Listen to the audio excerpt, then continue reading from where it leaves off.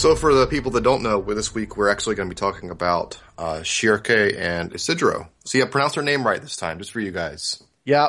You're welcome.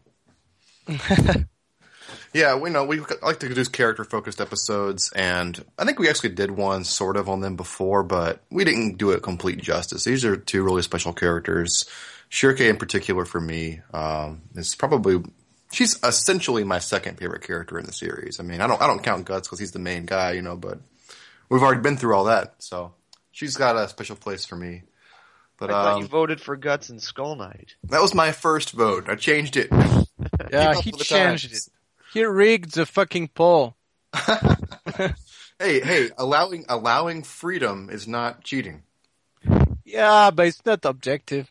Nah, I'm not gonna get into that, but I object on principle. That's for a podcast. That's for a podcast. Like he's president or something. I mean, jeez. Yeah. Anyway, we'll start out. We wanted to start talking about kind of where the characters came from, their origins, because I think earlier in one of the podcasts, one of us had said, and Isidro used to be a thief, and I was like, he wasn't a thief. Oh, actually he was. And so, it seems like it's so distant from where he is now. Not so distant, but this is the same guy that used to be running away from guys holding sausages in his mouth, He's come quite a long way. Matured a little bit. Well, yeah. I mean, sometimes you see some part of his older personality. I think he's grown quite a bit across the series. He's a little more mature now. He's less about, just looking out for himself these days. So, but that's where I wanted to start was the beginning, which was basically, a kid pretty much just looking out for himself and nobody else. And on the run always since he left his village.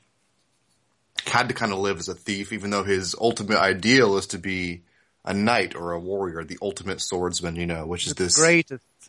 Yeah, the greatest swordsman. But in his mind, this is kind of like a knightly figure, a guy in like a typical knight outfit. And then he has encountered Guts. And I think what's happening with Isidro across the course of the series is that he's having to kind of reevaluate his personal goals and what his own abilities are. I think that's the neat part of his character is kind of re-examining what his natural talents are, what he can actually do within the scope of his own, abilities versus where he wants to be.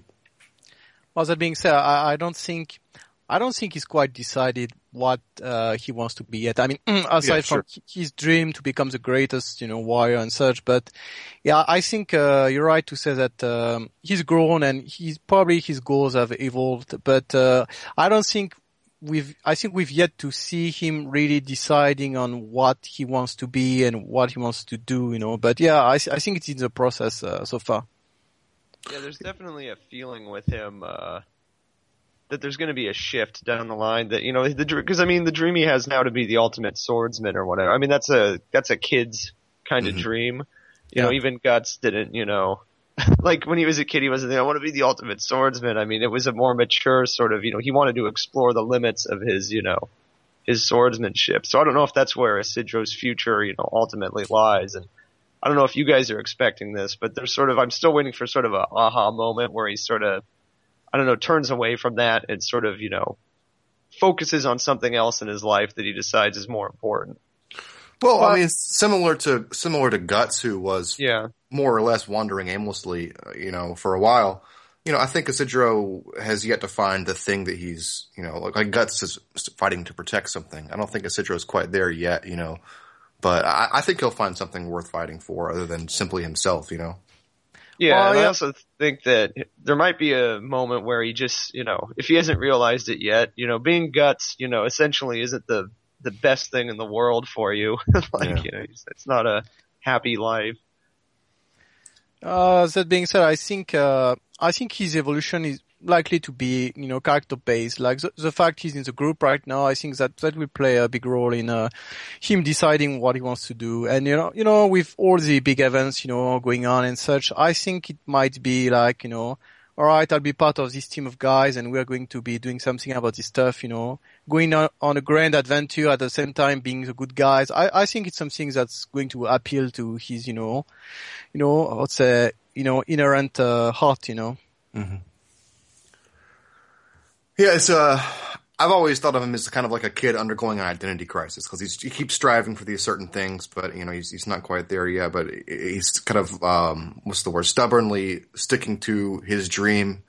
Griff, earlier you compared the way Isidro has been going about his life and the way Guts went about his life as when he was of the same age.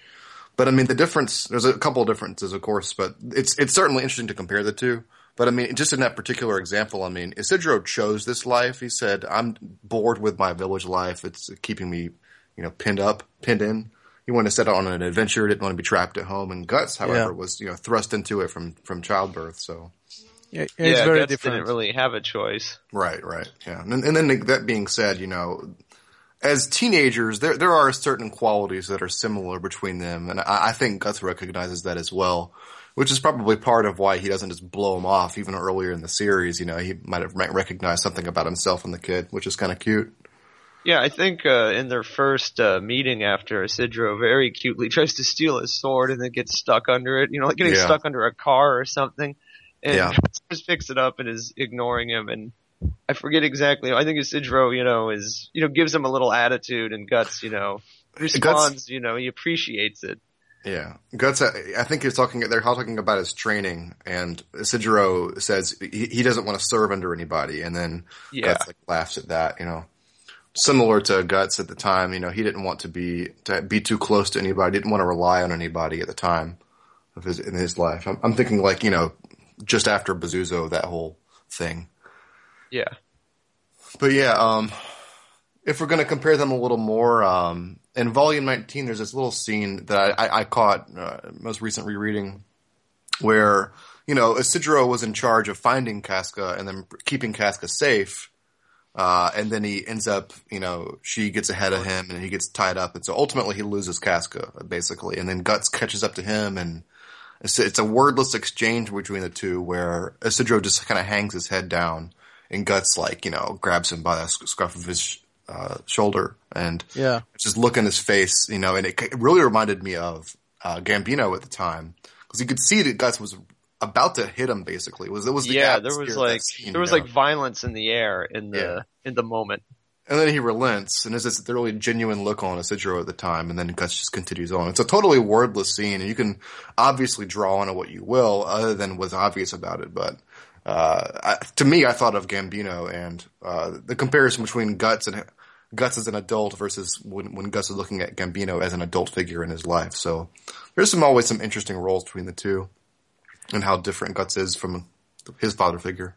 I think Guts has been, mostly very, very nice with Isidro, right from the onset. Like you said, even when they first met after Isidro, even after he tries to take his sword and such, he's just asking him, do you want to be a swordsman? Have you killed somebody?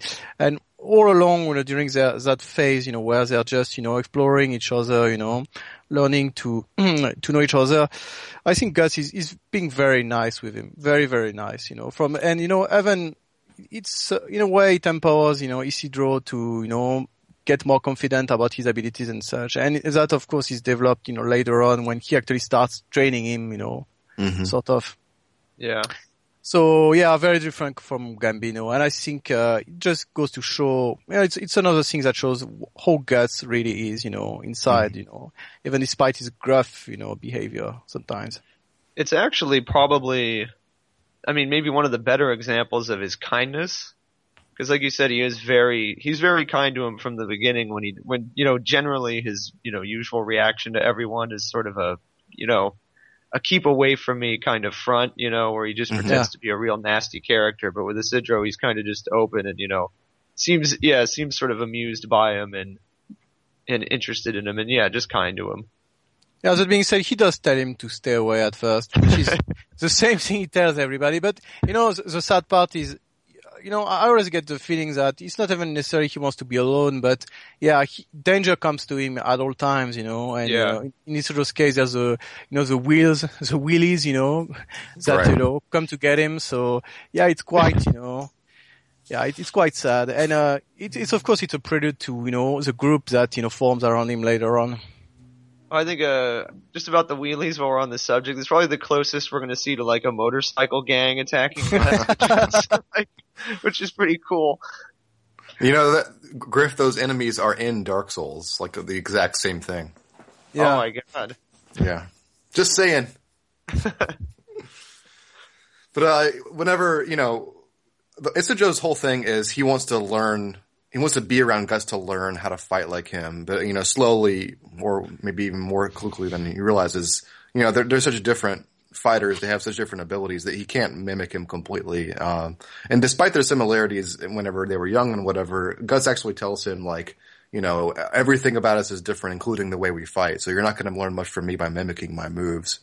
So he tells Isidro that he has to develop his own, style of fighting. And we talked about this in a previous podcast, but, Guts has been learning how to fight his whole life, whereas Isidro, he's pretty much, holding a sword, we're kind of seeing the very beginnings of it. He may have used it as a scare tactic in his past, but you get the sense that he's never really trained or seriously trained before, we see him on the page. So we're seeing the complete evolution of him from basically a, homeless thief to a warrior, or someone that can at least, stand up for themselves in battle. Yeah, from a sword fighting perspective, we're seeing it pretty much from the ground up. Like I remember before he tried to take a swing on one of the wheelies with his, that's whatever that stolen sword was that he had, broken in half.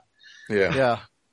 And it's always been, like rocks and everything. He's actually, he sort of seems like a natural talent when it comes to, dexterity, and agility and, throwing things, hand-eye coordination.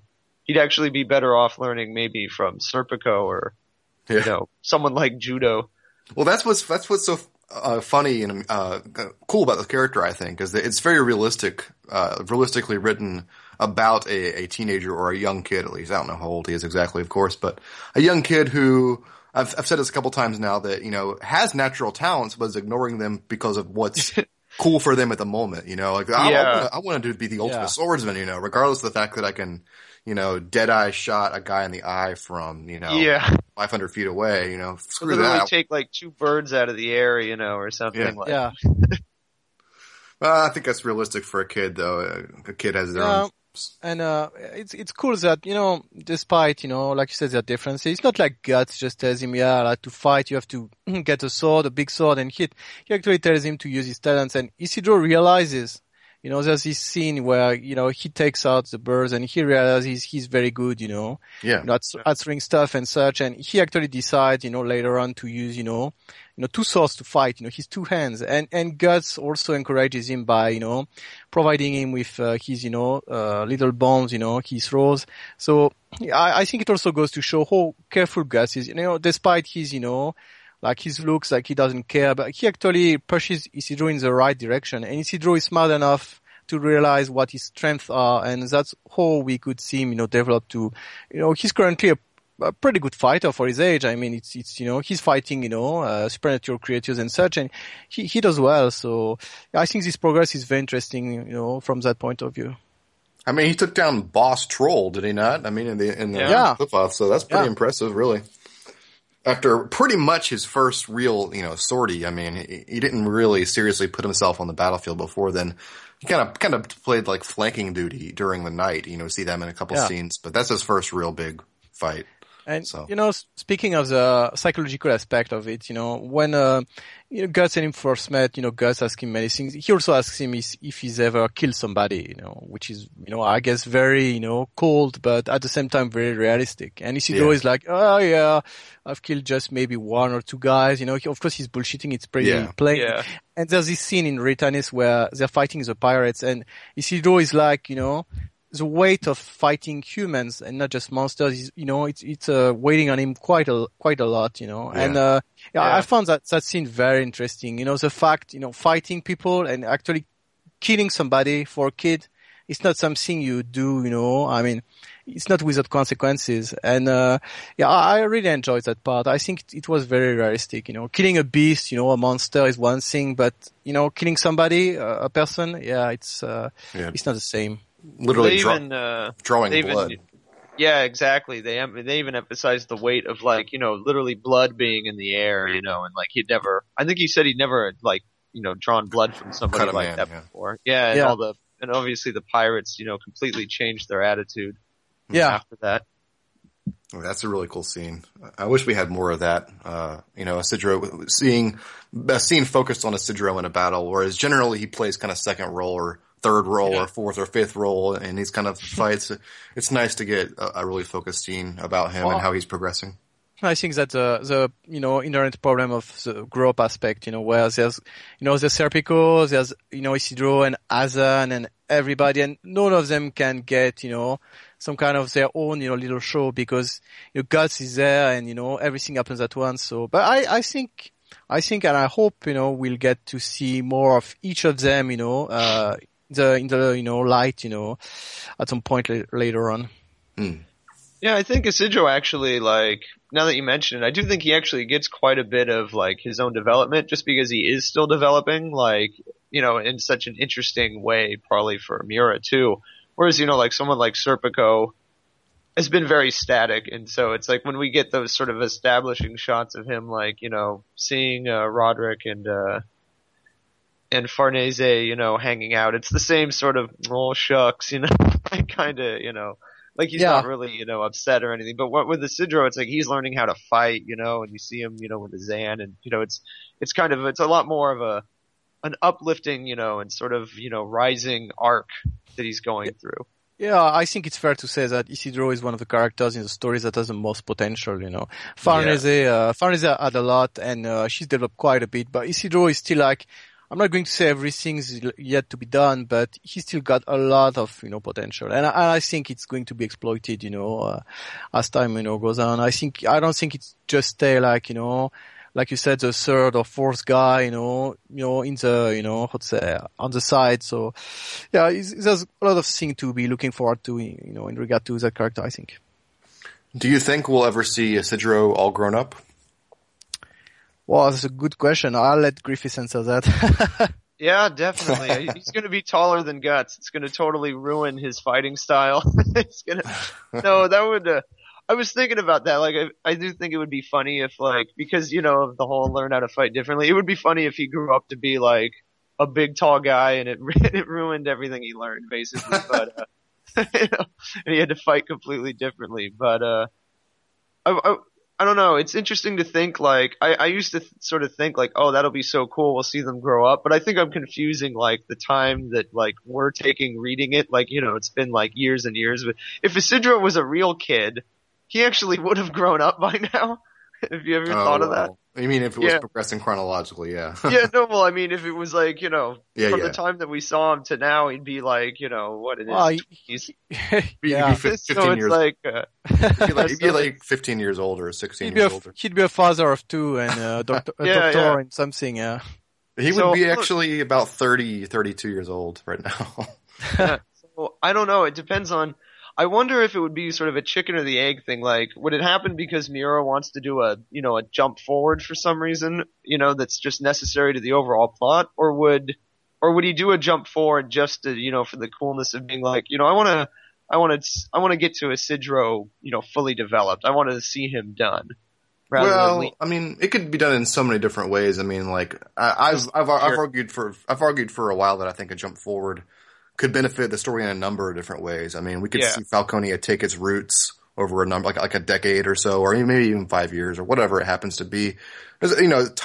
Time marching on would affect the story in a number of interesting ways, not only of which seeing these characters that are young, a little bit more grown up and a little more sure of themselves, a little more further down the line from their current character development. But it could also be done something not even necessarily in terms of seeing the main story progress, but merely a kind of a look forward after the story's done, a kind of a post and epilogue kind of thing, Yeah. And that would be really cool as well. Of course, I'm looking into the far distant future. I'm just saying in terms of, do I ever expect that to happen? I do expect to see these characters grown up slightly, however it happens to happen on the page. And I think, I mean, it's inevitable to me that the story, in terms of years, it's going to, get on. I mean, I don't know exactly how many years it's been since we first saw Isidro in the story, but it's at least been a year, at least one, maybe two, and I think, at some point Miura is going to have to. So far, I don't think he's, made Isidro age or Shiroki age physically too much, But at the same time, it's very tough to do. So, it's not something I would expect, but I think he's going to be doing it at some point. So even if we don't get to see Isidro as an adult, I think we'll get to see him as an older teenager, and that might be interesting. And I don't think he'll necessarily stay short in stature, but he'll never be like Gus, like a huge, mass of muscles or anything like that. But yeah, I would actually enjoy seeing him, a bit grown up, and same goes for Shiroki actually, to see them develop, not fully as adults, but, go on and, take on new dynamics within the group and, with each other. So I think it's definitely something we can look forward to. At least I hope, to see it. Yeah. Yeah, I think I agree with you guys. Like, I used to entertain ideas of, seeing them as adults, and maybe that would be something for an epilogue, like you said, Walter. But I think within the story as it goes, we'll probably just see them become like near adults, like, older teenagers, not really. But I don't think it's going to be like that dramatic a jump. I don't think we're going to see like, Guts and Isidro shaving together or anything. Like we don't see Guts shaving now. So I know, Yeah. there's like no body hair at all. But I don't know. So I think it'll be something, a subtle shift, like both of you think as well. And yeah, I guess one thing I was going to say about like a time jump is unless it happened in, Elfhelm, but it's hard to imagine him being out of commission that long. Can you imagine Guts like living, surviving on this course for, like a 5-year jump, or a 10-year jump? He'd be, he'd be dead, he needs to be like, young in order to sort of sustain, the lifestyle he has. Do you mean the course like the way what he's doing to his body, on a regular fighting sea gods, on the side while yeah, exactly. somewhere else? Or, just sort of his existence, it's like at this pace he's not going to last, 6 months. Well, the natural, logical leap there is that Elfhelm would provide some stasis for them, some sort of cure-all, and There's also a thing where I can see Guts being inactive for like 2 or 3 years, And what I mean inactive, I mean like just being a lumberjack or I don't know, farmer or something. Oh, man. Yeah. I love it. A farmer. I don't mean. Series. Yeah, I don't mean literally like that, but I mean just not fighting, taking Living a rest. living like a normal average life. Yeah, pretty much. Yeah, not just, but, and even then, 2 or 3 years already seem like a lot, But 5 years or 10 years, that's ridiculous. Just, it's I can't see it happening. I can't see. I definitely can't. I can see it happening in Griffith's Photoshop of the future. That's the future, right? 10 years. I can see that. Oh, it was 20 years, wasn't it? That's a new series though. That's Berserk 2 essentially. But yeah, I think 3 years, that's like a good number because there's precedent for this, 2 and 3 year jumps. Yeah. Mm-hmm. Miura I think it probably changes things too much to go beyond that. You sort of lose the thread of what was going on. That's what makes it exciting to me, to think about the potential for 5 and 10. That's what makes it cool to me, to like think about all the crazy things that would have changed over that time. Well, yeah, do an over under on like time jumps, just like 3 or 5. Well, it's kind of over under, 2.5 years or something. Yeah, 2.7. I think the thing is, even if it's just 2 years, like if they stay 2 years in Elfhelm, then something happens. Honestly, I think by the time they would have to go back to Falcon and such, the world would have, it's enough, in my opinion, for things to change pretty drastically. Even right now, last time Guts saw Midland, it was like Windham and such. They go back now? What the fuck? Of course. Can you imagine? So I think, even if there's no time jump, it's already going to be a big, fucking, can you imagine them walking in the woods, fighting hydras and cockatrices and shit like that? It's pretty, I'm excited for it, and they're not even in Elfhelm yet, so yeah. Sure, yeah. Yeah. And as far as, Isidro and Shiroki is concerned, even a 2-year jump would, considering their ages, would give Miura, pretty much carte blanche to sort of completely redraw them if he wanted. He could, make it as subtle or dramatic or drastic a change as he wanted. I would prefer, if they're going to do that for Isidro, to get some new clothes. My God, guy. He's wearing the same fucking outfit for however long it's been. It's really... They're all gonna get Elfhelm chic, so... Oh, yeah. Yeah. Well, I guess that's a safe enough transition into Shirke. We see her very first in Volume 24. We don't see her face for a little bit. It's the same. We see her in Volume 22 first. Oh, yeah. Sorry. Yeah. Yeah. I should probably cut that out. It's pretty embarrassing. Well, the embarrassing part to me is, like, I was thinking of, her first appearance outside the castle, but I didn't even remember, like, is that 24 or 22? Like, oh, yeah. No, it is. So as wins, as usual. Yeah. She was spying on Griffiths in Chet, Sure. Yeah, at the time I'm trying to think, I guess we should address this, because this is definitely something we should address, is perception of her. The anti-Shirke. She's a huge... She has over the years has become kind of a huge, what's the word? Controversy is not the right word.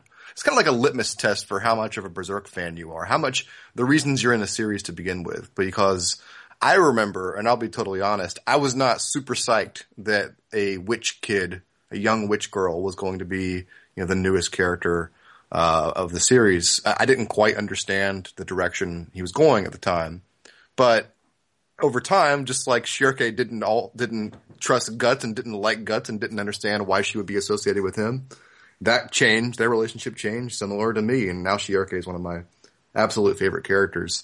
I remember getting in an argument with a friend, a real life friend, over this. Like, it wasn't an argument. It didn't come to blood and fist fights or anything, but I said some stupid shit and they called me on it. And Shirke is definitely a worthwhile character.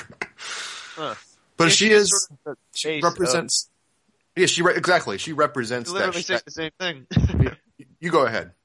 Yeah, well, she's sort of the face of sort of the changes, in the series since that volume. The magic sort of taking over the world since Griffith's rebirth and or incarnation, I should say, Femto's and Femto's incarnation. And the changes that have taken place, sort of, all the creatures that have come into the woodwork. She's obviously not a creature, but just sort of these people that were hiding in the know, like, that were sort of, in the background, like Flora, and her, have come out into the world because, there's now it's their time, this is their business. And that was sort of her introduction. And it's interesting that people, like, we had a heads up, I believe, that there was going to be a witch character. Yeah. But, I think everyone imagined, like, like the ugly fortune tellers, that we had seen and things like that as our idea of, what a witch would look like in Berserk. And I think it threw people through a loop to see this, this cute, looking character, that was in like a real, stereotypical, witch garb, like it looked like a little girl in a witch Halloween costume even, Yeah.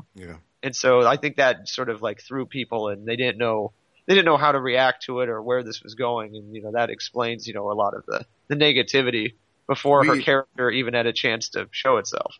We first heard about witches, or that a witch would be introduced in a Mira interview. I think Olivier probably conveyed it to us in 2001 or 2000 or so. I can't remember, one of those years, that a witch was going to be a new character. And then we got that postcard in 2001 that showed just her hat, basically. Yeah. And that's all we knew at the time, and so we didn't know what to expect, so. Well, the funny thing is because it's so short, it's like you don't imagine a kid, so it's like, oh, it's going to be like an ugly little goblin, woman, or something like that. And so yeah, it's just funny how it basically, like, I guess to sum it up, she sort of defied everyone's expectations. Right. Yeah, she embodies the change Berserk went through at the time. Not really a change in tone, but more like in scope. Where like you said, when Femto was incarnated, the world changed, and that actually a line that's in the manga. And all these things and people that were hiding in the woods pretty much came out. I mean, that's literally what happens in this case. So yeah, I think her character really embodies that, and that's why it's a major turn for the story and everything that came with it, including the Berserk armor. Mm-hmm.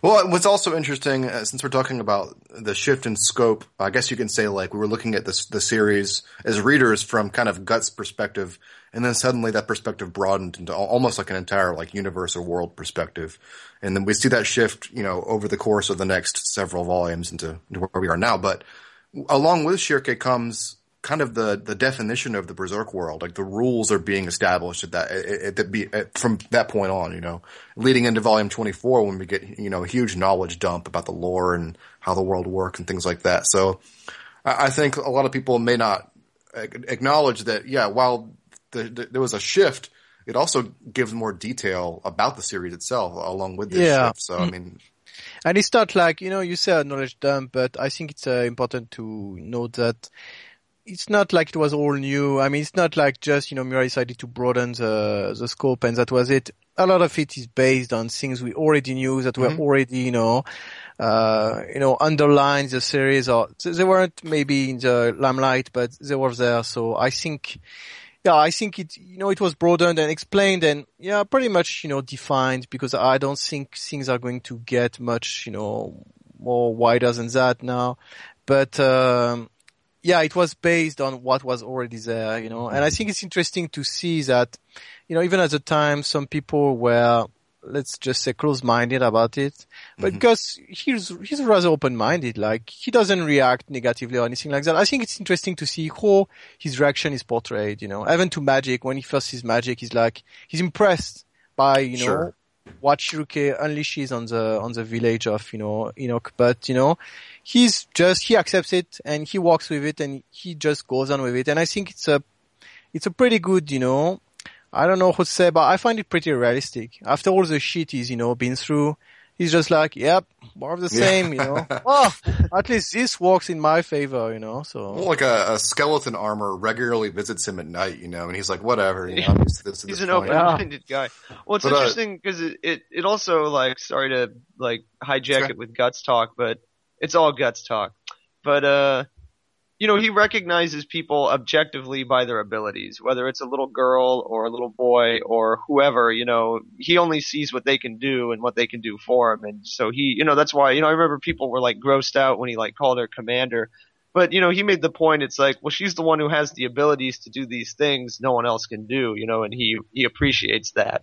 And so he's, Right. That's what he's judging people on. It's, it's interesting. It sort of goes with that open-mindedness that he has about things like, he just looks at, he sees people for, what they are rather than what they look like or anything. So, when he sees someone like Zepik, he doesn't judge him harshly because he looks like a piece of shit, but because he is. So, I don't know. I just thought it was an interesting point, And it And also even a little shows- girl, impresses him. It ties, at the same time with what we were talking about earlier, in his behavior with Isidro, is that he's pretty much a good guy at heart, like he's very nice with Shiroke, kind with her, and he recognizes, he doesn't try to be the boss or anything like that. He lets her, do her own thing because he doesn't know shit about magic, and I think that's, it shows, it's one of the little things, untold that shows, his true nature, the nature of his character. That's how you can know, even though he's been, killing people and monsters and shit for years and years, he's a good guy just, for little things like that. Yeah. And it just shows you his intellect too. Yeah. In the same way that he'll respect somebody like Shiruke or Flora, but he'll despise, someone like Zod or Grunbel, even though they are, big and powerful guys, but, because they're monsters and, he can, he's somebody that can see, the inner nature of people. Right. He's a good judge of character, basically. Yeah. Thank you. That's what I wanted to say. Guts, you say Guts openly accepts magic. I mean, you're referring to volume 25 when, after Shirke does the tidal wave in the village, and he says that's the power of magic. He's not critical of it or anything, and he's not, but initially he is a little mistrustful in volume 24 when Morgan is telling them about the legend of the witch in the forest. Gus has this very suspicious look on his face, like, I've heard this kind of shit before. Like, I was actually thinking of like Misty Valley, whenever everyone's like, there's, but magic fairies live in the forest and everyone's happy. Like, yeah, I'm sure it's exactly like that, It's already, but his face it's actually interesting. I didn't notice till this now, the way the page changes. 2 pages back, he's looking down and suspicious after the mention of the word witch, and then 2 pages later, it's almost the same perspective. He's looking up, like in like the glamorous look of the forest mansion. Like it's a total different change in what he expected a witch's place to be. So I think he kind of quickly, particularly after he met Flora, his perspective completely changed on that pretty quickly. There's an interesting aspect too, is that when he meets her, he feels, something in his brand. Right. And he's like, oh, what is this? But then he realizes he actually can sense the difference, he can sense, he senses her through the brand, but he can sense she's not evil. So that was also interesting. And I think that's what, solidified the fact, he could, accept, a type of magic that wasn't, based on just evil power, Yeah. Going through volume 24, there's so much about Shirke in this volume. What I find particularly cute is just her thoughts on Guts at the time. She's completely closed-minded. She doesn't see how special a person that he is at first. Yeah, it's really neat to go back and look at these perspectives on him from before she truly got to meet him, and to know where they would go as characters. Seeing the early stages of it is really interesting. She basically doesn't see how this basically closed-minded tough guy, is the way she first saw him, would be someone important to her, Yeah. It's just really cool to see. Also, for someone that was raised pretty much by an old woman around trees and magical creatures, she's a relatively well-balanced person, kind of like, conscientious and polite, and it's just, it's an impressive raising that Flora had made. And yeah. I do wish we had a little bit more background, because you're kind of just left to guess, where parents truly came from. I guess we have to assume it's sort of like Erica, like she was an orphan. I'm assuming, but it's not really gone into though, isn't it? Well, I think she's Skull Knight and Flora's baby. That's my theory. She's 1,000 years old. She has green hair, so there might be more to her than we know so far. I think we might get, maybe not, but we might get something about her origins, sooner or later. I mean, we know she wasn't like born from a tree or the midichlorians or something. Is that would really disappoint me? I don't think it's going to be something lame like that, just because it's Miura writing it, so it's not going to suck. But I think there might be more to her than just being born, from a man and a woman. I don't know, actually. I have no idea, but it could be. I think it could be. And I think it could be interesting. I was going to say, even though we get almost nothing on Isidro's origins, we do get, what matters. It's just like, for Griffiths or Casca, we know where he came from, why he left, and what he's been doing. And it's just, pretty much he assumed that to be interesting enough to have been shown to us. So, and, similarly, I think we might get a line or two, about Shirke. Who knows? I guess we'll see. No, I think it makes sense, actually. I was thinking when they arrive at Elfhelm, she could see something like that reminded her maybe when she first saw the place or something like that. Maybe something will trigger her memory or something like that at the time when they arrive at Elfhelm. Or they might comment on it, saying, so you're the one Flora took care of. And like, how do we know? Like, well, between us wizards or some shit like that. I don't know. We'll see. Or maybe even, an elf could see her, nature, or, there are many possibilities. But, as to what you were saying about, her being, let's say well raised and such, I think one aspect of her that's, used often for comic relief, but, which is also touched, on her personality, is the fact she's quite socially awkward, she doesn't know how to behave really around people and such, especially, around humans when they get to, Returnis, for example. So I think that's an interesting aspect of her. The fact she's very knowledgeable, more so than adults and such in some respects, but at the same time she's still a kid, and she's sometimes not necessarily very bright, and she doesn't know how to behave well. She's easily embarrassed. Well, it's, such things. Yeah.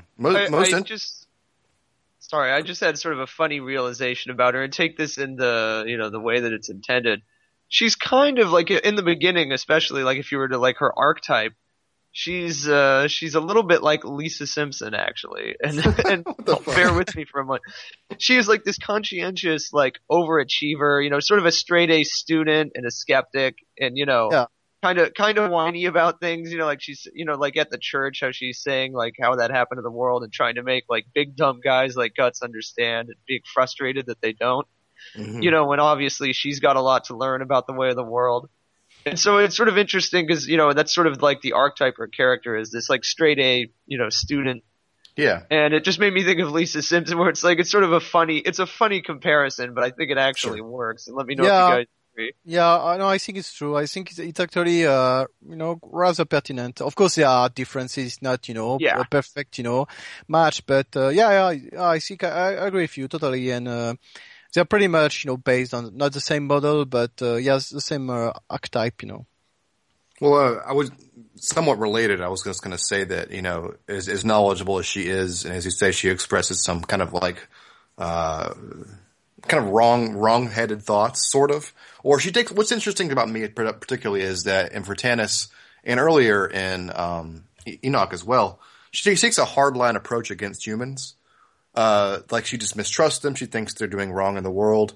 But you look at Flora and she doesn't necessarily have that perspective, or maybe she has that, but she doesn't express it in the same way as Shiurke. So I think it's a way of her expressing her relative, being a young person, not quite knowing all aspects of the world, simply seeing the negative parts of it, we see her grow in that aspect as well. Not all humans are just, guys destroying the world. She stands up for what she believes, even, at her peril. Mm-hmm. Yeah. I was just going to say, I think Flora is there to value, nature and, magic and such as spirits and so, and, Shiurke decided on her own as a kid that, people who didn't respect it were just bad guys and such. And yeah, like you said, it's just, her childish reaction to, the ways of the world because she's so young still. Yeah. While we're in 24, I had kind of a quick aside. If you guys have that volume handy, I wanted to show you something kind of cool that I just caught. Towards the very back of the volume, Shiurke is talking about how the church was built on basically sacred ground from places people used to worship. And then there's this kind of just an abstract, exactly. There's an abstract shot of kind of an elf around a stone circle kind of thing overlooking the church. Like a circular stone, yeah. Right, but an interesting detail that I didn't catch until recently is directly behind the elf is a flower. As in, there's a flower associated with this elf that's right there in front of us. It's been there for, 10, 12 volumes. And I never thought the association between the two in that way since Cheech, That's nice, actually. But, I think that elf has wings, and did Cheech have wings? Yeah, pretty sure she did. No, I think she just has leaves. Anyway, it doesn't mean anything. It's just a quick but it's a cool association. Yeah, it's an interesting, thing to notice retroactively. Whether it's, a coincidence or not, it ties in rather nicely. Just like my Serpico spearing, leaves on his sword thing. Totally pertinent. No, I think that you have more of a case, here, honestly. So it's a neat detail. Cool. Yeah, that's all. That's as far as I got in my reread, but obviously just a hell of a lot more to discuss about Shiurke and Isidro, so I opened the book on them. I did want to say, one of my favorite scenes is just between her and Guts on the ocean after the big battle at Flora's mansion, after they've escaped. Yeah. I think it's Shiurke's hat blows off and Guts catches it and gives it back to her. It's just a small, short scene, but it shows how far the two of them had come. At that point, they're totally different. They have a totally different relationship than when they first met. Just, I'm assuming, I think it's 3 months earlier at that point. And that's where she really started to take hold of me. And it's actually the same as Guts in that scene, just seeing them interact together. Yeah. And it's just, he looks so different too. And she's sort of the only one that is really noticing and what kind of bad shape he's in. Yeah. Because obviously she understands it on an even deeper level, that he's hurting more than, physically. Basically. Right. And, and also that's also when he sort of opens up to her. I don't know if it's I think it's basically for the first time, he really, he looks at the sun, and he really starts to wax poetic and he gets kind of emotional, seeing Casca smiling. And so she gets a little hint of the depth of him. Right. And, so I think that's probably, it leads directly to the scene of them later each night.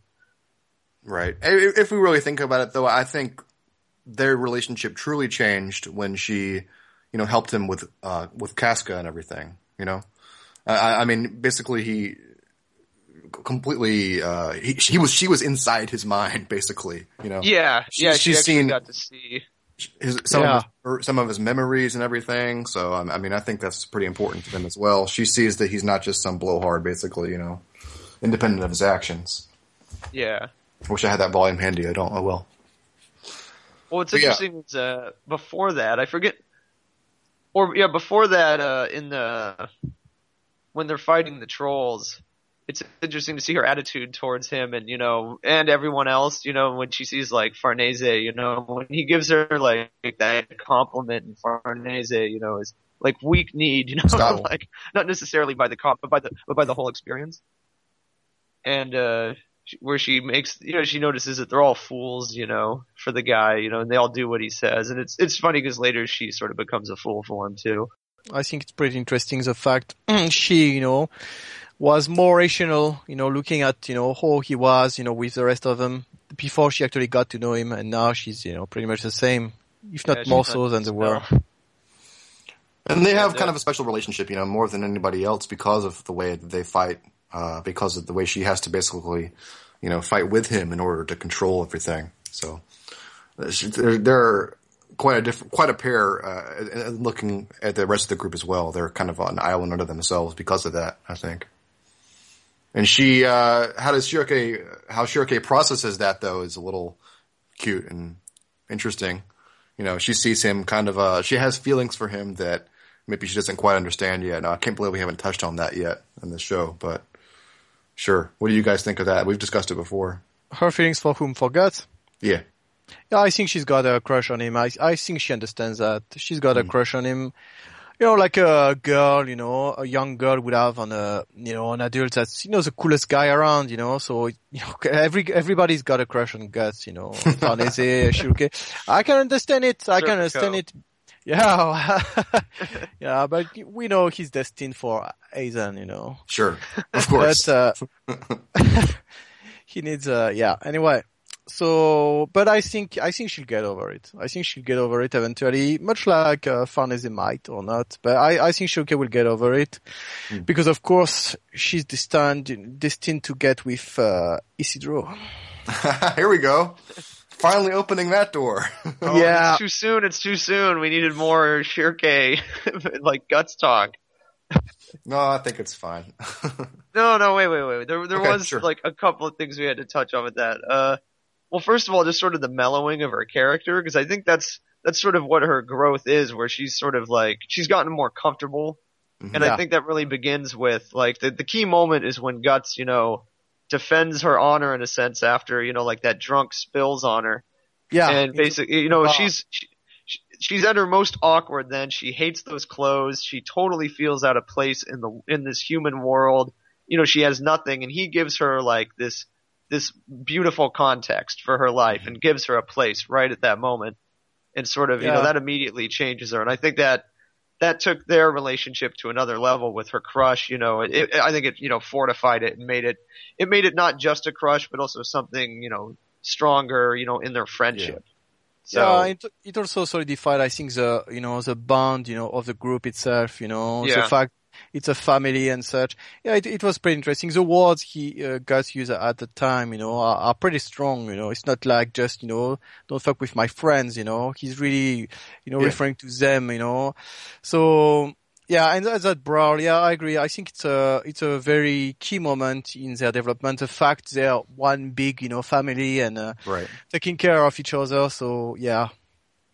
And I don't know, I think that took a lot of people by surprise just because previously Guts has been, so antisocial. But by that same token, it's like, yeah, why wouldn't he think of these people as his family since, he's very, very briefly or rarely had people he could consider friends or family. And so these people are as close to him as anybody. Yeah, and I don't think it's been so sudden. You know, I think actually he's warming up to other people as being very progressive. And to me, one of the first key moments in that is when he realizes, after, you know, they come back from, the cliff off, you know. Yeah. He's thinking about them and he's like that, oh, I have comrades again, you know, and there's this shot of, the band of the Falcon, you know, and, well, I mean, they did go from comrades to family in like a volume or two. yeah.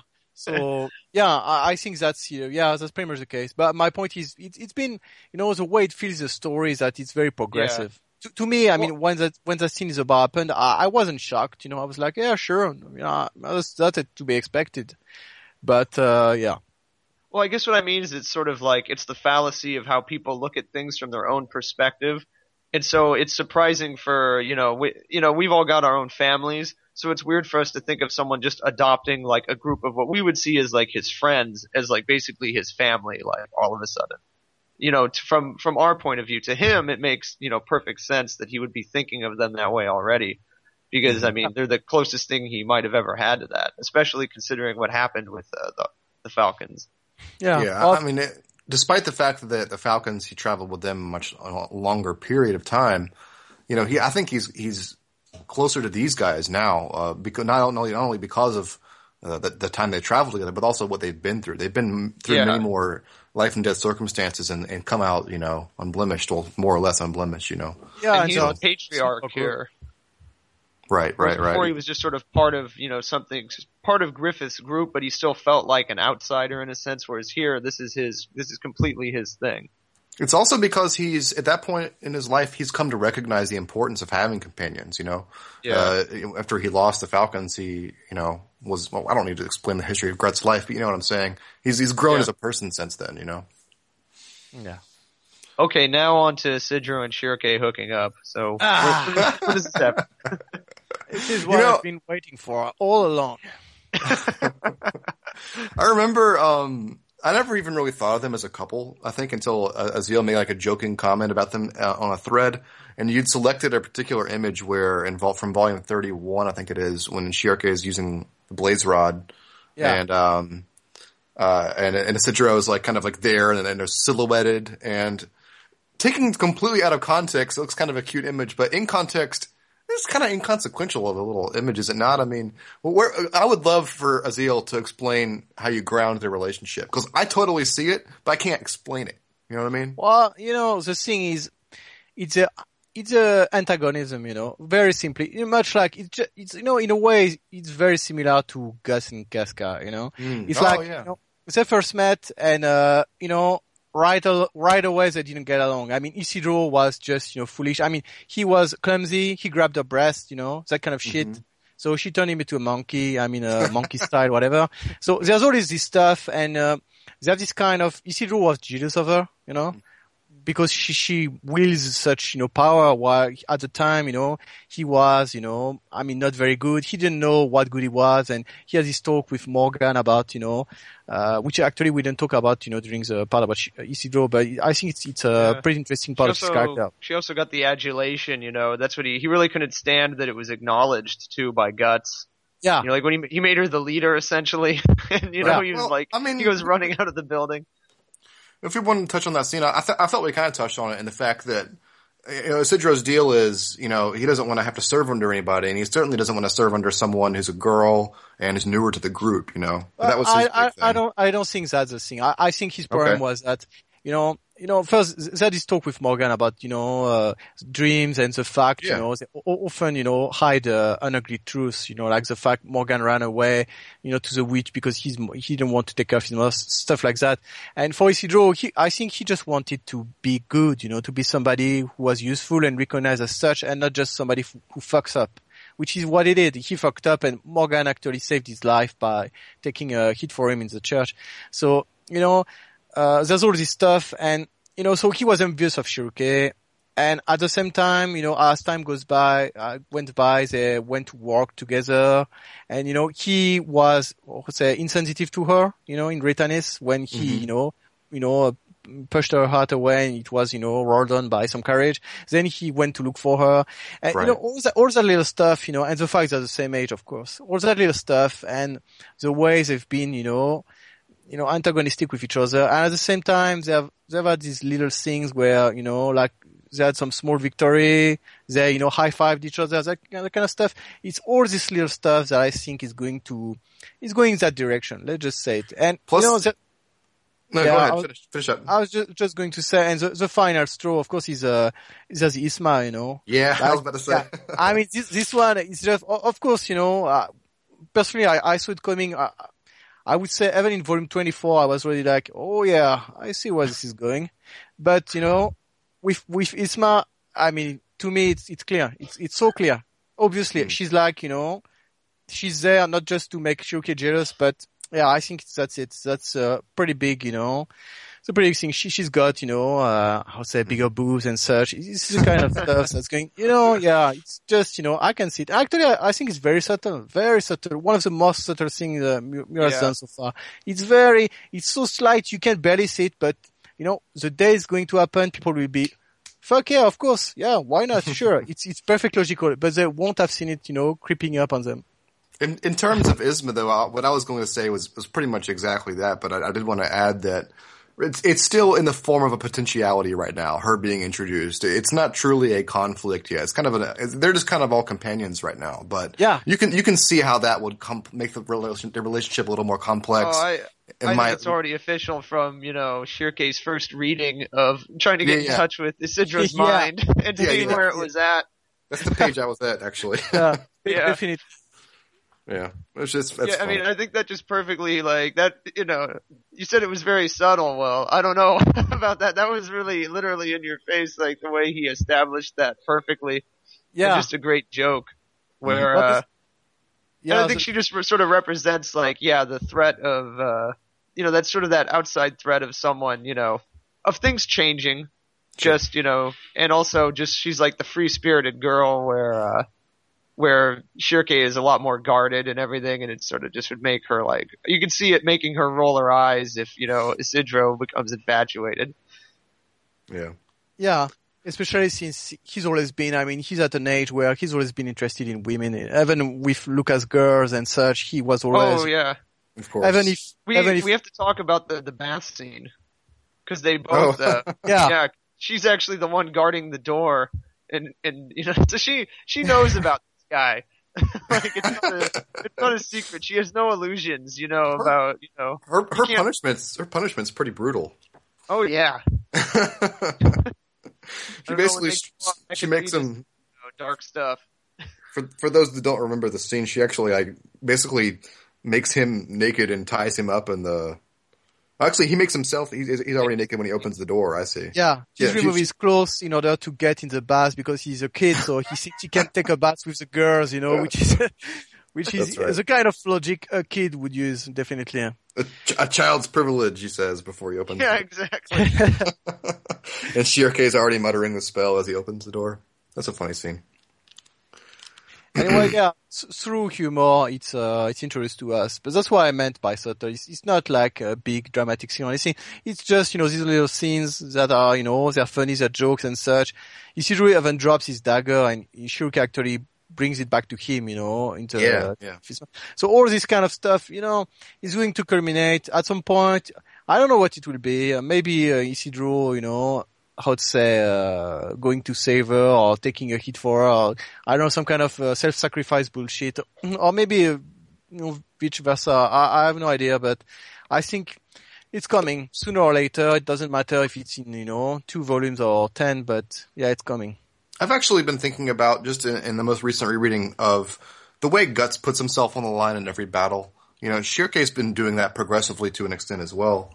And I think it might come in a culmination of that, where, Shiroke will have to do something like, converse with a spirit that's, maybe a little more violent or more dangerous than normal, and maybe Isidro will put up a plea for, maybe this isn't the best way. I'm kind of talking like very roughly about this, but you see what I'm trying to say is, he might try to convince her not to take Guts' route for putting himself on the line in every single battle. Which is already, what in Britannis, when there's this shot of them together, she's, in the spell, and the spell is going to actually, come in her face, So Isidro's he's trying to get her to get out of the way.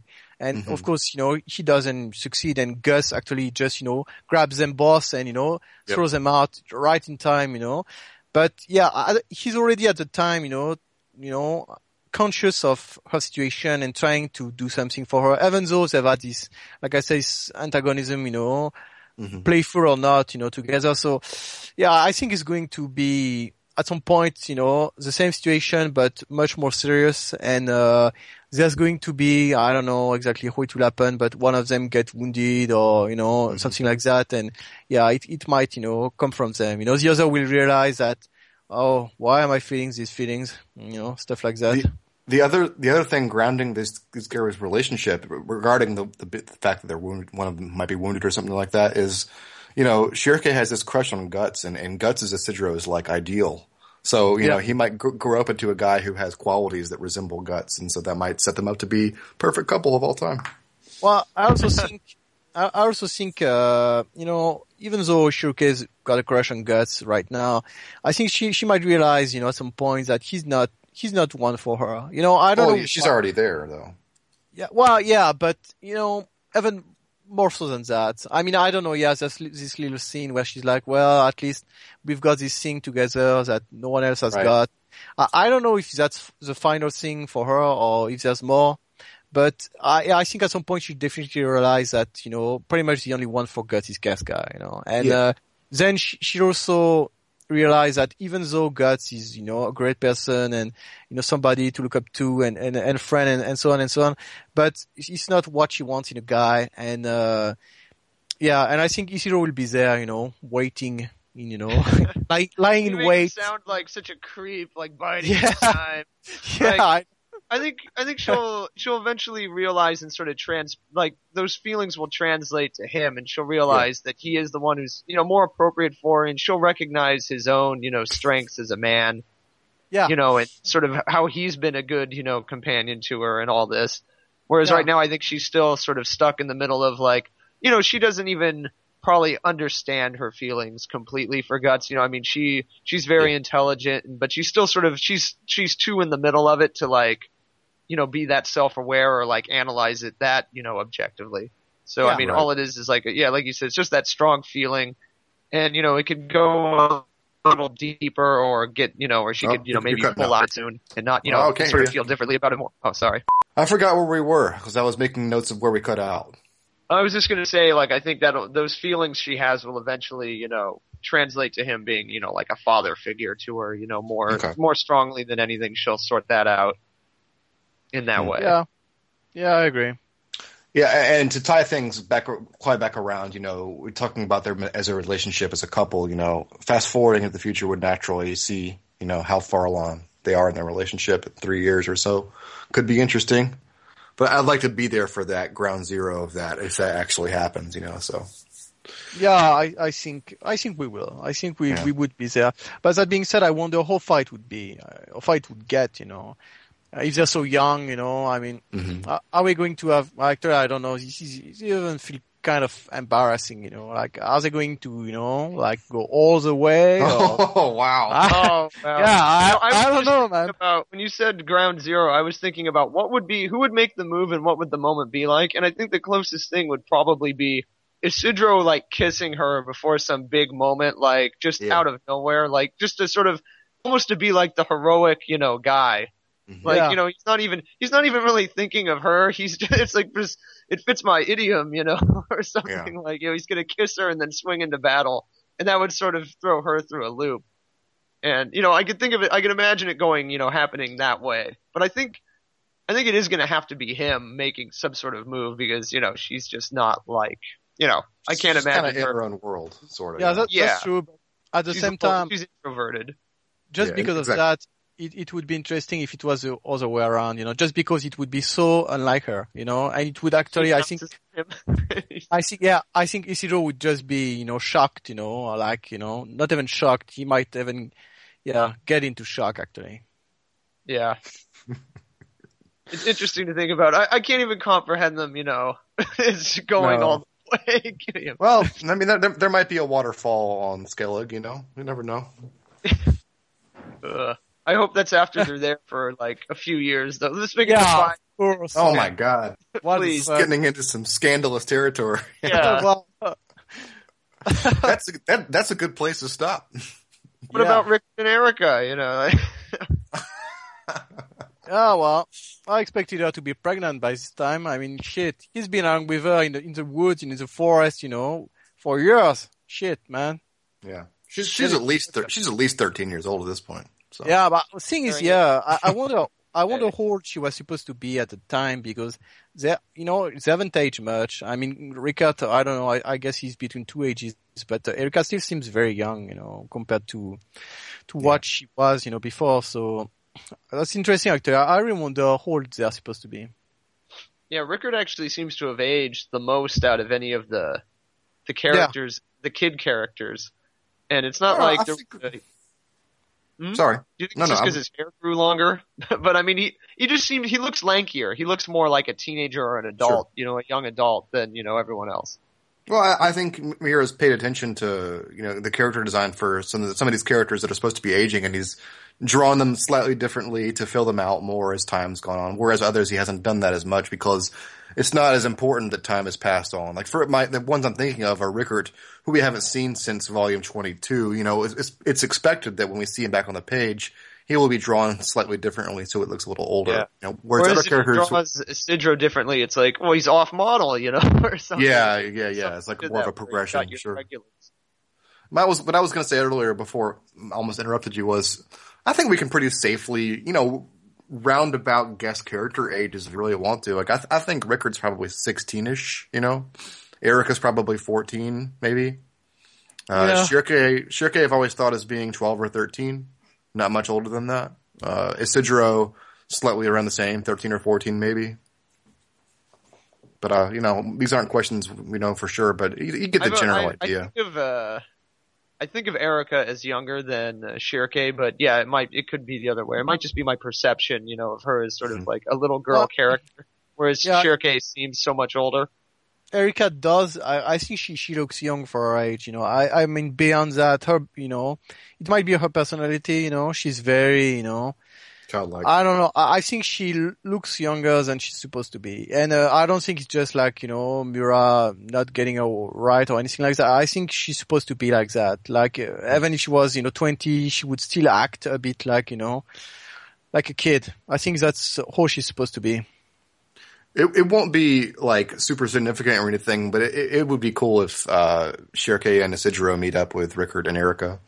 They're going to be at each other's weddings in the party. Oh, there we go. they'll be at Guts and Casca's wedding. Yeah, and there'll be Mule and Sonia, at the same, same time. Yep. One big happy family. Well, I didn't have anything else planned for this episode. We generally have a video game section and a Q&A section, but I mean, if you want to have... We already had it in the 3DS thread. I was about to say, to save time, you can just read the 3DS thread where Griff and Azil and me to a lesser extent have been arguing about the 3DS for the past 2 days. So there's that, and we haven't discussed PS4 stuff. I don't really care much about it to discuss it, and again, we don't have time to. So next time we might have a little more time to talk about those things. But otherwise, post in the thread, and we will get back to you guys there. You guys have anything else? No. I'm getting married. Oh, that's right. Yeah. Yeah, Yep. we have to just talk about that. Sorry to throw it in there at the end. But I found out about that on Facebook. Thanks a lot, bro. No, I sent you a text, but I think it was to your old phone is what happened. Yeah, I sent it to you. I didn't get any shit. Fuck you. I told you I was going to get the ring after the podcast last time. That's true, but you didn't get me. How it went? I learned it third-handed from Walter, who learned it from Facebook. Fuck. I'm just pretending to be upset, just to be sure. But no, yeah, you're anyway. All really upset. I know. I know. How did it go down? How did it all work? Was it successful? Oh, it was a big success. It was on Valentine's Day. Got her I emptied my bank account on an engagement ring. We went out to eat at our favorite little French bistro. And I was thinking of doing it there, and then right outside there is her old neighborhood, and I was thinking maybe here. But then we went to UCLA to walk around there on Valentine's, because that's where we really sort of first, started courting. Mm-hmm. And I took her to one of the first places that we, sort of went on a little date and where we walked around. And since it was Valentine's Day, it allowed me to, wax poetically about our relationship and recall all these like fond memories without being suspicious. Mm-hmm. And we were literally on these steps where, we first sort of, gazed into each other's eyes, or however romantic you want to get to it. And so then, she gave me her Valentine's card.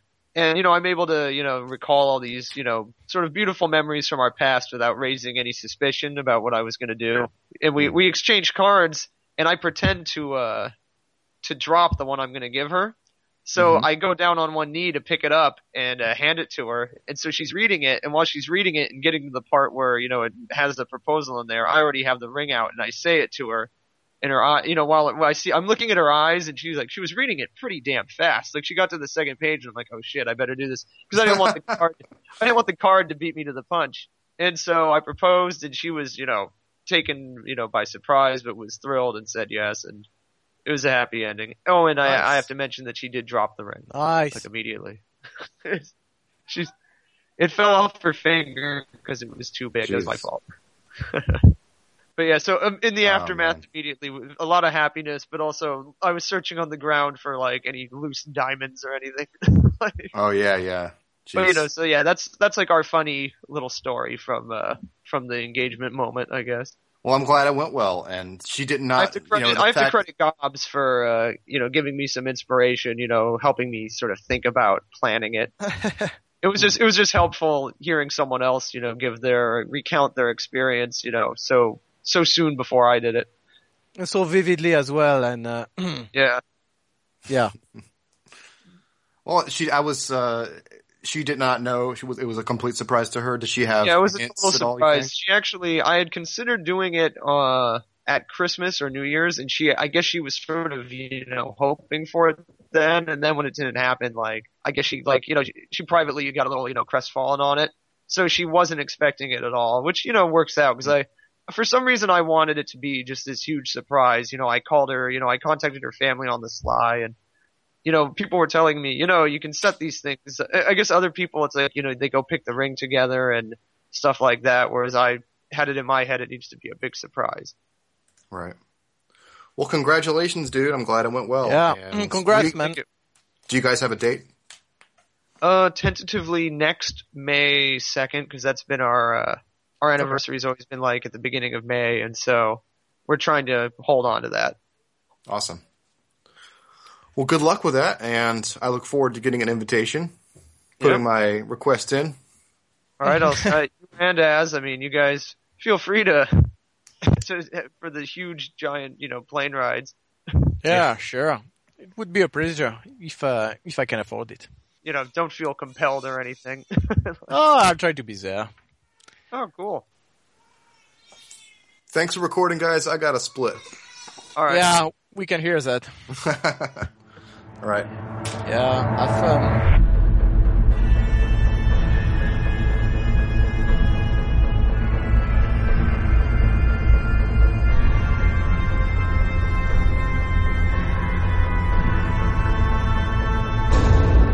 Well, this recording equipment is hurriedly detached, I guess this is it. Oh, we should continue our 3DS debate, actually. Yeah. It's just going to last, 4 hours. Yeah. No, let's not. I think we've said it. Yeah. So there's not much to say, actually. I just don't even know what we talked about. I already forgot. I think we pretty much came to the same conclusion. I was very hard on the 3DS, but it's like blowing off steam. Yeah, I understand that. I was thinking actually that, that you surprised me that I think the 3DS is really, really in line with the NDS. I think they are pretty much the same systems. They have the same life cycles. They have almost the same history. Anything similar. So I was just surprised that you would like one, so much while, disliking the other so much. It just, it seems odd to me.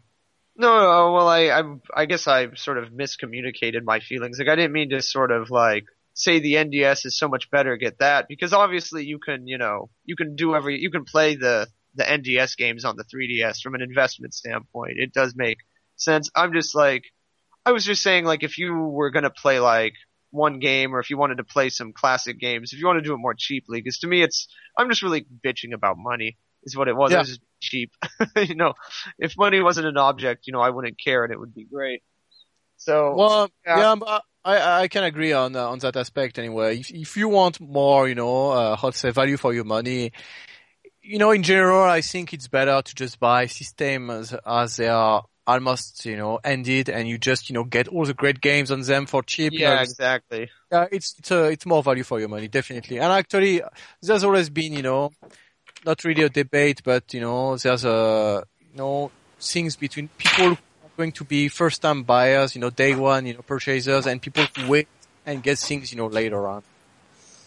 Well, I think we are to quit now because, yeah, let's get out of here. Wait, I'm back, and I have my son. Nice. Hey, Kagan. How are you doing? His podcast debut. Yeah. I'm trying to make him burp. Actually, he actually just did burp, like right before I cut the mic on. So, whoops. Do you know any tricks to making him gassy right away again, or? If I could lactate, yeah. Oh, nice. I can't. Not That's yet, a anyway. podcast first. I don't want to be a part of. I actually wanted to get back and see if Azil is on to talk about Crimson Shroud, which I just beat last night. But it was a pretty fucking good game. But yeah, despite the fact that I said it being short probably wouldn't bother me, yeah, it bothered me. Yeah, it bothered me. I knew it. It. Yeah. Well, it's like the game unleashes its full scope in like chapter 3 or so, and then the game ends shortly after that, and you're like, God damn, that could easily be the groundwork for a total, like a full game, really easily, And I hope they actually, I doubt they ever will, given the fact that Guildo 1 probably wasn't a huge success from what I've read. But the thing is, they're making a Guild 2, Guild 02, and, but it's, 4 different, people making 4 different games. And the thing is, Matsuno, left level 5, so I'm afraid, I'm afraid he just did that game and just, went to do his own stuff. It's too bad. What it reminded me of throughout when I was playing it, this, Griff, you can relate to this at least. You've heard of Radical Dreamers before, right? Yeah. Okay. Radical Dreamers was like a Super Nintendo satellite game that provided sequel to Chrono Trigger, right? Like sort of a sequel. Yeah, it's almost like Chrono Trigger fan fiction, like a sequel kind of thing. But basically, it provided the groundwork for what became Chrono Cross. It gave you like the really basic characters, although characters and character relationships were changed from Chrono Cross, from Radical Dreamers. I can see this sort of a similar thing happening with this game where, the lore is the same, the characters are the same, but maybe it's a totally different scope of a game, Because I think what's there, the groundwork of what's there is very, very cool. Yeah. And as much as I love the rudimentary kind of austere design of everything, I would like to see it taken to the next level. Like, there's such minimal character animations. If they had a little bit more, I think it would be even better. Like, even you can keep the fact that they're all figurines. That's awesome. But take it to the next level, making them animate a little bit more than they do. I think you lost me there. Oh man, it's totally awesome, dude.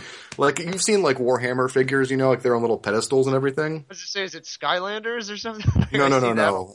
Like the character designs themselves, they're stuck in the same animations or pose basically, but they animate around that, like they kind of wobble, Yeah, it's it's supposed to be like you're playing a tabletop RPG, with your friends, like, Dungeons and Dragons, being a true nerd, Yeah. And, you're like, oh, so my guy is, he's walking there and he shoots his bow and you're like, shaking your little, guy, that's pretty much like that. So everything's like that. Yeah, it's pretty funny. And for example, when the bad guys die, they topple back, so yeah. They don't just topple back. They topple back and then you see like the branding on the bottom of their thing. Like it says level 5 on the bottom of it. Yeah. It's, and even the narration is just like, Dungeon Master is reading, from his book, like, you walk away, you proceed with caution, you feel like that. It's all done to be reminiscent of, old school, RPGs, not just video games, but actual, tabletop game. So it's very interesting, in that regard. And actually, it didn't bother me at all. I didn't mind that they weren't animated. I did not mind it. I thought it was endearing. My thing is, I just wish there was more of it. Like I said regarding animations, there really it only happens like in one of two instances. But like, how cool would it be if you saw them like sliding across the map as they progress or something like that? Rather than just wobbling. I don't know. Just a small touch would be cool. Yeah. Why not? Anyway, very, very fun game. I think it's like $6 or $7, but it's definitely for the quality of the experience. It's certainly worth it. But it's only I only got like 7 hours out of it, I think. Yeah, well, the first time, because it took me a while to get, the stone, I told you about. Same here. It took me a full hour. Yeah, so I don't know. I think I spent maybe 8 hours and a half, on it before I finished it, and now I'm like 10 hours in, and hey, there he was. I heard him. Yeah. Oh yeah, he talked. Yeah. Now he's grabbed hold of my headphones and he won't let go. Do you want to talk, guy? No. Oh my God, let go. Oh my God, let go. Jesus Christ. Do you have something to say? He's nothing. He thinks you're crazy because you're talking to nobody from his point. Yeah. I can probably get him to laugh. It's not that difficult. No, he's not performing today. It's fine. I'm not going to force him like a monkey. So I've started, I finished Crimson Shroud pretty much, did it all night last night. I think I played 3 hours last night. And I've completely stopped playing everything else because of that. But it's really fun. Well, that's what a good game will do to you. Yeah. It's been a while since I guess I've been playing Fire Emblem, but honestly, the 7 hours that I spent in Crimson Shroud are already like way better quality experience than Fire Emblem, which is just a lot of grinding and battling. The story is a fucking joke. I can't get over how terrible the story is in that game. And that doesn't make me look forward to Fire Emblem, and I was looking forward to it. You can summarize almost every single like story beat in that game in like a sentence. Like it's just, ugh. But is it better or worse than Robo Sapien looks? Oh, okay. Oh my God! Oh, it's a little bit better. A little bit. Okay. It's actually more predictable than Robo Sapien, at least. Yeah, Robo Sapien has some weird turns, I guess. I did not see that coming. How did you find? And why is the quality of the trailer so terrible? Is it like that's the only quality they could afford? Because everything else, the production actually looks like someone spent a decent chunk of change trying to make us look like a legitimate movie, like a real movie. Yeah. I have no idea. And apparently it's just got one of the producers that's part of like that Marvel producing group, which is why it's like, oh, the producer of X-Men, and it's like it clearly has no real tie to these movies. That's what I would do if that's what I would do if one of my key grips worked on Spider-Man. I'd say from the talent that brought you Spider-Man, like the guy that held the light or the microphone off of camera. But they overplay their hand where it's like Spider-Man, X-Men, and it's like, oh, and Iron Man. It's like, okay, really? It's like, I've never seen people like really push other movies so much in their own trailer. What was it recently? With James Cameron, they had like Avatar from the director of Titanic. Like, what? That's not really the one I would go for, but sure, whatever. Oh yeah. Well, my favorite is when they have from the director of, oh God, it might have been the producers of Ted and the director of Horrible Bosses. It was for this Identity Thief one when I was like, well, unfortunately, you've got the wrong people from each, you want the director from Ted and the producers of Horrible Bosses, probably. Is Ted the one with the bear? Yeah. Oh, okay. Man, I was actually watching TV yesterday because I was stuck on the couch for a bit yesterday, and I saw 2 movies. I saw 5 Minutes of Van Wilder, which, holy shit, what a terrible movie. My God. Oh, I thought you were going to say it held up. No, dude. So it's like a chick goes over to the frat party. There's 2 parties going on, right? There's the Van Wilder party where everything's cool and happening, and then there's the frat party. So the chick goes to the frat party, and he goes, "You can't miss the party of the year," and then cue like canned sound effects of crickets, like cricket, cricket, cricket, cricket. It's funny because it's not actually happening. Yeah, that movie really fucking held up. Yeah, great. Also, Ghostbusters. I caught the end of Ghostbusters. Fantastic film. But it made me think, as a kid, and even to this day, I still sort of hope that Bill Murray walks away from that smoking building with Gozer around his arm instead of Sigourney Weaver. I always want those two to make it out of there. I like their chemistry. What a weird! I've never thought that. Oh Yeah. you should watch that movie. Watch their scenes with that in mind. It takes it to a whole different level. Oh yeah, just read my Ghostbusters fan fiction. Show this bitch how we do things downtown. See, laying the groundwork for it with that line already. If you're thinking of them as a couple, that does totally change the context of that line. Are you a god in bed? Yeah, good movie. Anyway, that's all I got. Yeah, Ghostbusters I actually have to get going. Okay. So, yep. Good talking. If you guys want to talk more Crimson Shroud, I will listen to it later. And I promise I'm going to play that, and I'm going to play what's the one about the souls? Dark Souls. Yeah, Dark Souls. Right Deadly... after Az finishes Vagabond and Breaking Bad and The Wire. I'm going to play that game. I'm in process. I'm just started reading Vagabond Volume 4. Whoa! Wow. No, I'm Why kidding. 4? Oh, Oh, screw you. Because I thought Volume 4 sounded suspicious. yeah, it's because I've got the first 4 volumes. I bought them 10 years ago, and I haven't followed up on that. is that out in France? They have a French edition? Shit, man, they were out in France before they were out in the USA. Oh, okay. I wasn't sure. Later, guys. Yeah, see ya. Okay, well, I won't keep you very long. I just wanted to say I'm glad you basically encouraged me to play that a little more, because I think I'd only gotten as far as the Minotaur the very first time, and I'd kind of okay, whatever, But I didn't really dive into it and explore all the systems. And once I got a grasp of the systems, really, really enjoyed the game a lot. So Yeah, it's a neat little game. Yeah. Well, I got I borrowed Assassin's Creed 3 today, so Oh yeah. yeah. Good luck with that. Yeah, well, the thing is, I've got all of those things to play, and yeah, hey there. Yeah, he's talking. He's But, frustrated that I'm not walking around. Ow. Have you seen the Assassin's Creed 4 trailer? No, I didn't see it because I didn't play the third one, but it's about being pirates and such, right? It sure is. Well, why not, I guess. The trailer is really super embarrassing. It's like a hype trailer. It's Blackbeard talking about the main character, but he's talking he's this guy's a real badass to fellow pirates. It's just super, super ham-fisted cheesery. Oh, well. It's bad. Yeah, well, I don't know. Anyway, yeah, I'll play Assassin's Creed 3, but I'm not in a hurry, and I'm actually more interested in the Tomb Raider game, that's coming out. Oh yeah. But then again, I'm not really. I don't know. Yeah, I think you didn't play the first one, or you only.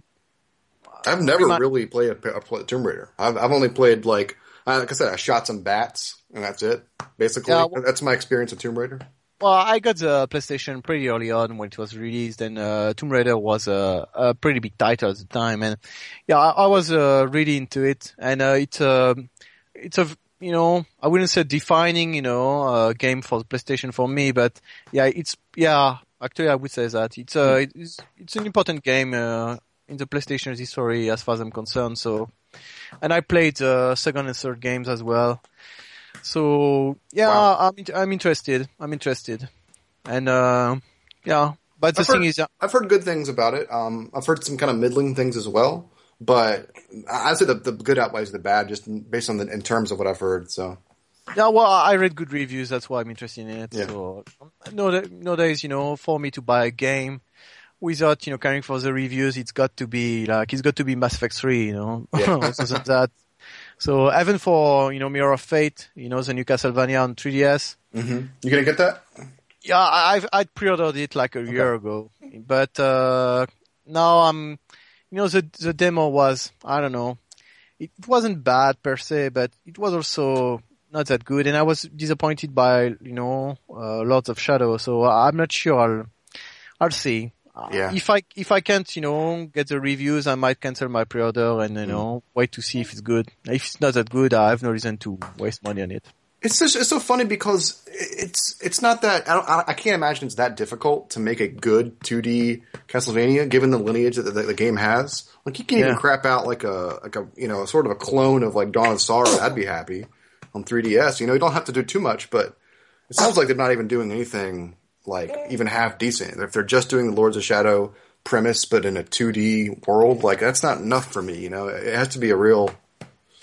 Yeah, I don't know. I think it's just weird. I don't really know what Konami is doing, And the guys from Mercury's team, I don't know. I don't really like their style. I mean, they've done some pretty good stuff, but they're just it's just not a Castlevania game. It's just Castlevania in name only, and even then it's kind of pushing it. So I don't know.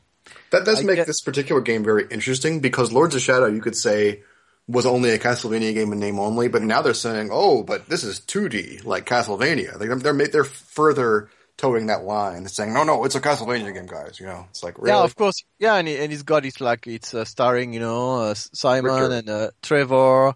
I think, I think it's Trevor. You're right. And I think that it's even got Alucard, so it's pretty much, it's got everybody. I did not know that. Yeah, but, again, I'm still not sure. We'll see, I guess. We'll see, but I don't know. I'm not convinced. Okay. Well, I guess we'll cut it off there. I have no idea how I'm going to cut this podcast. Might just release it as is and say deal with it. I don't know. That'll be fun. Yeah. All right, dude. I'll talk to you later. Yeah. See ya. See ya.